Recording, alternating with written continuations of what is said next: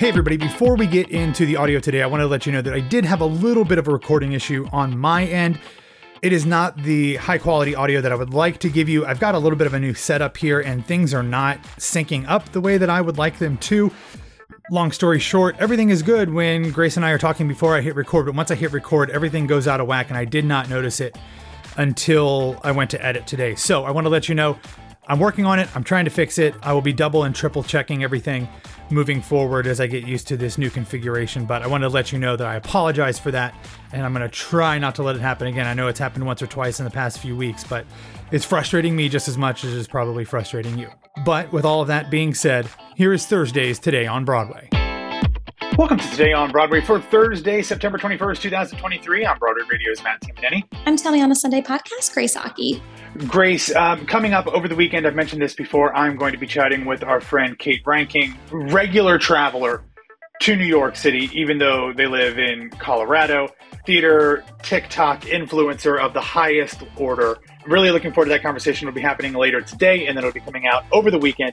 So if you want to hear that Patreon exclusive interview, head over to patreon.com/Broadway Radio, broadwayradio.com/Patreon. It will be on the second tier up, the $10 tier and higher. So if you want to check that out, as well as all of our other Patreon exclusives, make sure that you head over there. I guess, Grace, I guess we don't have to do a third one since we just started the Patreon in the middle of the month, but maybe next week you and I can just do a chat, gossip, tea session where we just kind of riff on things that we normally talk about in text and after we record or something. Maybe we can do that next week. Yeah, that sounds good. Yeah, there are certain things that I know we can't talk about, but the things we can either talk about or at least hint at, we will have that in that episode. So it'll come out probably next week/weekend. But let's dive into the news, Grace. A lot of a bunch of little stuff. I mean, some bigger than others, obviously. But let's start out over in London because yesterday the cast was announced for the upcoming world premiere of Stranger Things: The First Shadow, the live stage show that is based on the Netflix series.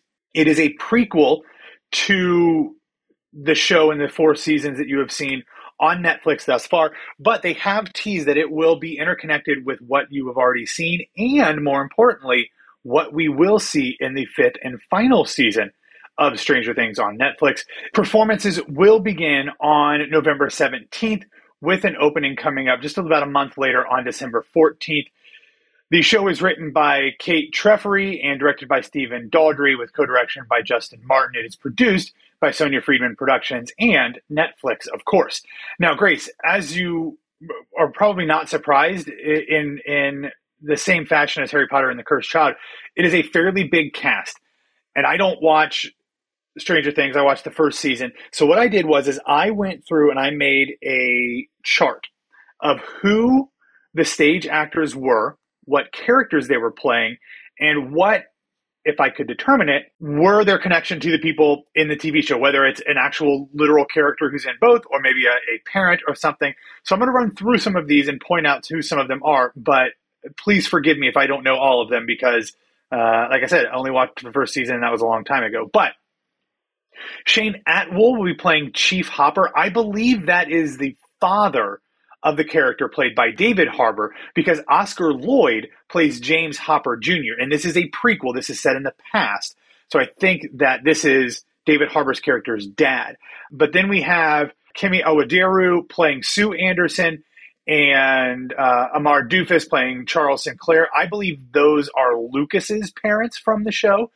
We also have Chase Brown playing Lonnie Byers, who is the character played by Ross Partridge on the show. That's Winona Ryder's ex in the show and the father of her 2 children. Speaking of Winona Ryder's character, Isabella Pappas will be playing Joyce Maldonado. That is her maiden name. There are a few fairly familiar names, especially to American audiences. Patrick Vale is in the cast playing Dr. Brenner. He is the character and kind of the bad guy played by Matthew Modine in the show. Lewis McCartney plays Henry Creel, which is the character played by Jamie Campbell Bower in the 4th season. But we will have the complete cast. So I think that those are the main biggies that you probably are all wanting to know. But I'm interested to see how this plays out, Grace. The melding of screen cinematic universes with things happening on stage, I think is really exciting. I think it's a little dicey as well if it's not done well. I think you and I both agree that We were kind of impressed with how well Cursed Child worked out, and it's still running. It's still doing very well, so that's great. I would not be surprised if this does well too, because Sonia Friedman Productions usually only puts off, great shows. But it does worry me a little bit when they start grabbing for that kind of stuff and trying to interconnect things and it's not done well. But so far, knock on wood, we haven't seen any of that. So I'm optimistic that this one is good. And for all the people who love Stranger Things, which I know there are many, I hope that this adds to the experience of watching the shows, especially since it is ending on Netflix. I will say also, nothing like this has ever been done. Like where you need to have, or, there's a connective tissue between what we're putting on stage and what we're seeing on our screens, especially in like chronological order or out there. And I think I'm just so excited for what this could mean for both mediums, to be frank with you. It's just a really exciting, explorative moment for us, like artistically. And I know that sounds like crazy that it sounds like I'm, really talking about, but I genuinely believe that. Like if there could be something like this for a film franchise or something other like I just think that what it could mean for the state of art in both mediums could be really huge, and I'm excited to see where that goes. Yeah, I mean, I love the idea behind the Marvel Cinematic Universe as much as I love the Marvel Cinematic Universe itself. Like, I love the idea of these interconnected pieces, these interconnected stories, these interconnected characters building on each other. Because in theory, when done well, which the MCU has not done in recent outings, but when it's done well, that only adds to and enhances the experience of an audience member because it creates even more invested emotions and experiences that you have to understand who the characters are and where they're coming from. So if we can do something like that by incorporating it into a stage production as well, I think that that's really fascinating and really interesting. And I think it's difficult. I think it's really hard to do just because when you're crossing between mediums, it's difficult to maintain some cohesion in terms of the style of storytelling. It works a little bit better when it's just movies. Even going from movies to TV, as we've seen, it can be very difficult. But I'm excited. I think the right people are involved with this to make it work. So interested to see how this plays out when it begins performances in a couple of months. Coming back here stateside, a big announcement was made on Wednesday, and that is the fact that Carol Rothman is stepping down as the artistic director of Second Stage Theater. She has been the AD since the company was founded in 1979. So she has been running the company for nearly 45 years. She will finish her run in the spring of 2024 at the end of the current season. She has been involved with making sure that the company has not only produced over 250 plays and musicals, including things like Next to Normal, Spelling Bee, Dear Evan Hansen, and more, but also from transforming it from a small off-Broadway company to now a huge off-Broadway company who also has a Broadway theater that it owns and operates.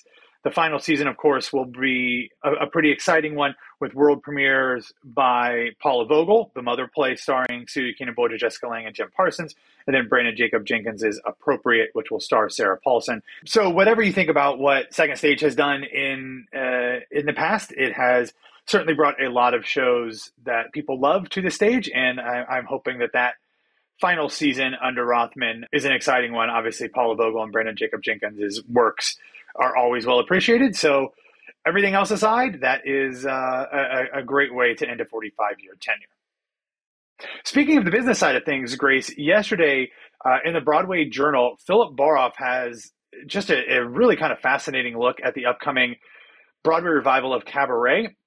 And looking at the finances of it, he has gotten his hands on a preliminary budget and a recoupment chart for the West End transfer. And apparently the show is coming in at a price tag of $24.25 million, which is a record for a Broadway revival. Records, as we talk about when it comes to money on Broadway, don't really mean a whole lot just because it's hard to compare something from 2023, 2024 season to like something that happened in 2003, 2004, just because of like inflation and cost of living and all that stuff. But what I think is most interesting about this is that the biggest line item in the budget is a huge transformation of the August Wilson Theater into the whole Kit Kat Club nightclub, which is something that they did similarly in London as well. So a big $9.4 million expenditure there. They are going to decrease the size of the August Wilson in terms of seating capacity by about 200 seats down to 1,050 seats. This is also going to kind of factor in the fact that they're going to kind of make up some of that money because they will be serving, presumably like they did in London, dinner at seats and stuff because it is a club. And the other thing that I think is really interesting out of this article is how long it's going to take them to recoup, presuming that they can command an average ticket price of $248, which means that they would gross $2.1 million per week if they sold out. It will take them about a year to recoup, which Hamilton, which cost about half as much as Cabaret did, was able to do it in 6 weeks with similar numbers. If they average more around where Sweeney Todd is right now as an average ticket price of like $176, it would take them 2.5 years. So this is a pretty big gamble in terms of finances, as Philip Baroff points out there. But as well as it's done over in London, both in terms of the box office and the awards, it might be something that people are worth doing, especially because it could be a pretty prestigious credential to put on a resume. So I know you saw it in London. You loved it. I'm interested to see what they do here. They have still not announced any casting or other than Eddie Redmayne returning to the role of the MC. But I'm kind of fascinated by how expensive this is, which is not always a good thing. I will clarify, that is rumored. That was still not announced. So, you know what I mean? For Eddie, like that was, I think, put in the maybe Broadway Journal ? Yes, that's what he broke it as well. But certainly there's not been some kind of like formalized announcement of it all. And I'm very curious. I did love it on the West End. And I felt like it was such a luxurious, different experience. I did not feel like I was, and not that Broadway, is just kind of like whatever, like it's still elevated, but there was just something different about it that I have a feeling that knowing that the ticket is a different ticket, similar to like when you go to 54 Below, it's a different experience than if you were just to go stand for a concert. Like you're sitting down sometimes you're sitting down to like food and bev. Sometimes you're, collaborate. It just felt, it genuinely felt like a different experience. I wanted to go to the Kit Kat Club, and also I'm seeing Cabaret versus just buying a ticket to the theater. I genuinely feel like it's a different thing. So it makes sense that it also will cost a different thing. But I am curious as well. All right, let's get into some show and casting news out in Arizona, where they are going to be having the world premiere of Tiananmen, a new musical. We have a new star. We know that Zachary Noah Pizer had originally been announced to play the role of Pai Wen in the show, and he pulled out while he was in a concert tour in and around China. Now we know that Kennedy Kanagawa, who had previously been announced to be in the cast, will be taking over the lead role when the show begins performances on October 4th in just a couple weeks at the Phoenix Theater Company. We still haven't had much of a statement from Pizer as to why he departed the company, other than he posted something and just said that he was not going to be a part of it anymore. For his part, Kennedy Kanagawa said, quote, "I'm proud to bring this powerful story to the stage. We have an amazing cast, and I can't wait for our hard work to come to life at the Phoenix Theater Company this October." Moving back to New York City, yesterday the cast was announced for the upcoming off-Broadway musical Cyclops: a rock opera. It'll begin performances on October 20th at the Tank. And in the cast, who has already been previously announced, are Eric William Morris from White Girl in Danger and King Kong on Broadway. He's playing Odysseus. Corey Lee Blossy, who has been in Aladdin, plays Cyclops Polyphemus. And then yesterday, the big announcement was that former Broadway radio guest and Freestyle Love Supremes, Anissa Folds, who also did Trading Places in Atlanta, which I believe you saw, Grace. She has joined the cast, as well as Dionysus, the god of wine, women, and song. So fascinated about this. Love Greek mythology and love young niece. So interesting to see what this one is all about when it begins performances in about a month. Okay, now I've got some stories, Grace, about shows that are going to be doing some sort of developmental workshops or presentations. The first one, fairly interesting story. One, it is for a new musical called Runaway Home, with a book and lyrics by Darren J. Butler and music and lyrics by Judy Rodman. It'll have readings today and tomorrow in New York City. Emma Denson is directing, and it will star Olivia Hardy, Michael Park, Melissa Gilbert, and Abigail Breslin, as well as Max Bartos, and others. Will have the complete cast in there. This one is a pop rock musical about a young woman fighting against a dark world of forced sex and drug trafficking to rediscover her true purpose in life and create a new path for herself with the help of the unlikely community that forms around her. Certainly difficult stuff there, but with a cast like this, I'm sure it will be pretty incredible, Grace. Yeah, I'm really interested. Really challenging subject matter. Don't know how that's going to play out, but I want to go in with an open heart first. I want to say that Max Bartos was a part of the original Sing Street cast, and I have followed his music. He has his own like solo music career. He is such a delight to see like on social, and I'm just really excited for him to be a part of this for sure. The next one up is a play called Dracula, Let Me Count the Ways. Not to be confused with Dracula, A Comedy of Terrors, which is currently running off Broadway. This one actually already happened. It happened last week. It was directed by Mark Brokaw, and the Manhattan Theater Club ran the invitation-only reading, and it starred Christopher Maloney of Law & Order fame as Dracula, and Marina Baccarin of, she was in all the Deadpool movies, she was in Homeland, and just like, she's great in everything she does. She played Lucy. So very interested in that. Also in the cast, Stephen Boyer, Andy Gradelucian, John Ellison Conley, Anne Harada, David Furr, many, many others. So very cool. Don't know what's coming up with that, but sounds interesting. I want to throw out that I can confirm this was the group because I was in a fire drill with all of them last week. So I kind of told you this, Matt, on the slide, but I was having to evacuate a building due to a possible fire situation. Luckily, there was nothing going on. But as soon as I was in the, exit pool, I noticed Andy Gradelucian, who I adore again from Assassins and Sign and Sidney Brucey's Window and everything.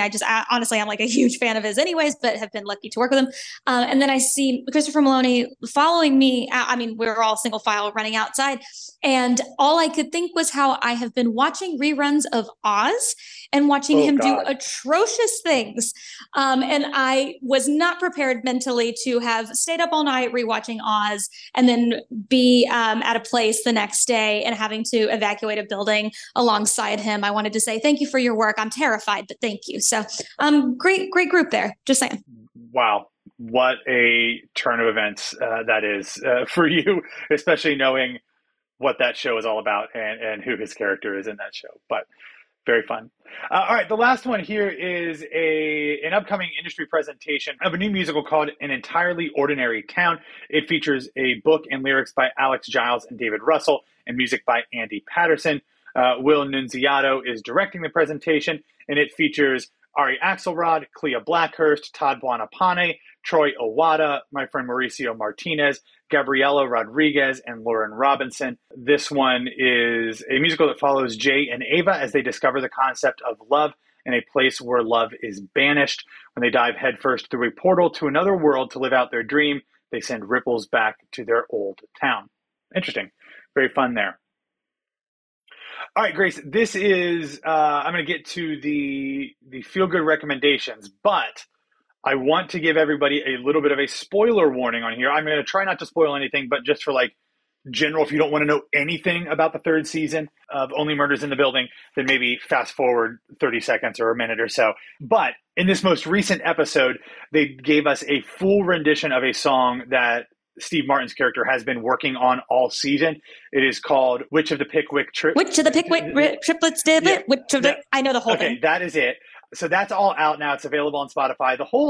They have like a whole, I guess, soundtrack, but like a cast album available on it. This song specifically was written by Benj Pasek and Justin Paul, as well as Mark Shaman and Scott Whitman. So getting like two heavy hitter Broadway songwriting teams to collaborate on this. But you know the song, Grace. Let me ask you this question. It sounds a lot like a song that Officer Lockstock might have sang in Urinetown. Does it not? Am I reading too much into that? But that's what I get. That's the vibe I get. It does. And so just also so everyone knows, it's a patter song, and that's really important to the plot. It definitely sounds like that for sure. Which of the Pickwick Triplets did it? It's so good. Perfect. Yes. So every time I hear it, I feel like part of it, not all of it is Lockstocky, but there's definitely parts of it where I'm like, okay, Steve Martin's character is playing a detective. I can't remember, a constable or whatever. So there's a little bit of a connection there, but this is great. If you're not watching Only Murders in the Building this season, I think this very well might be their best season And of course, I might be biased because it is specifically set around a Broadway play / musical. But I think it's great. And all of the theater folks that are showing up there are very cool as well. So check that out. Only a couple more episodes, I believe, before the season finale. All right, that's all that we have for today. Thanks for listening to Today on Broadway. Follow us on Facebook, Twitter, and Instagram at Broadway Radio. You can follow me pretty much anywhere at BWWMatt. Grace, where can people find you? You can find me at It's Grace Aki. All right, everybody. Have a wonderful Thursday. We'll be back to talk to you tomorrow.